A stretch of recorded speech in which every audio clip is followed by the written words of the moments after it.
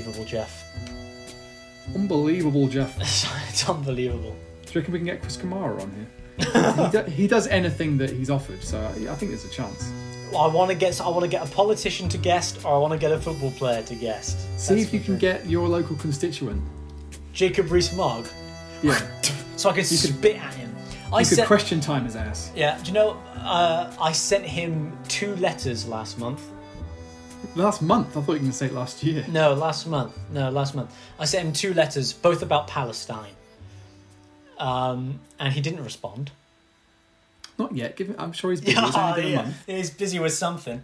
I can't remember which email account I sent them from. I'll see if I can find it. Dear Jacob, as a resident in your constituency, I'm looking to voice my opinion on 2 political issues of which I care a great deal, in the hope that you will take further action. With Palestine so prominently in the public consciousness at this time, it should seem relatively simple to say that despite the complicated nature of the conflict, children in Palestine are dying. Please take action. But just in case it needs repeating, children in Palestine are dying. Please take action. My mother has met you on a number of occasions as she works in education in the local area, and she has always spoken highly of your interactions with the school. So I am sure that the welfare of children is something that you hold dear. The recent focus on Palestine brings to mind a separate issue that seems to have faded away, but is also urgent. I have lived in both China and Hong Kong, and I am expecting to return to my employer in Hong Kong once borders and visas allow.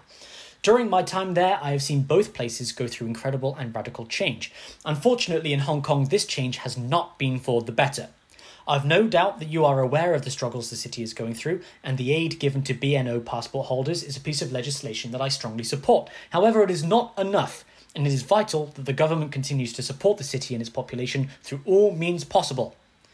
If you would like to discuss either of these issues further, please get in touch. Kind regards, Dominic Archer. P.S. I do a podcast, John. Yeah, that was my P.S. at the end. Yeah, to Jacob Rees-Mogg. Wow, that's... And you haven't had a reply. I haven't. I sent him 2. I sent him another one as well. Goddamn. But then if I was Jacob Rees-Mogg and I read that email, I'd be like, oh, shit. Like, what am I supposed to say to this guy? Sorry, bruv. Yeah. I don't live in fucking Palestine. Have you got anything you want to say about like the rubbish being collected or something? I can do something about that. Yeah. He's on the Tory front bench. He's an important guy. Is he? What's the constituency called? We're Bath and North East Somerset. Bath and North East Somerset. Wow. Yeah. Has he got a West Country accent? No, his father used to run the Daily Telegraph.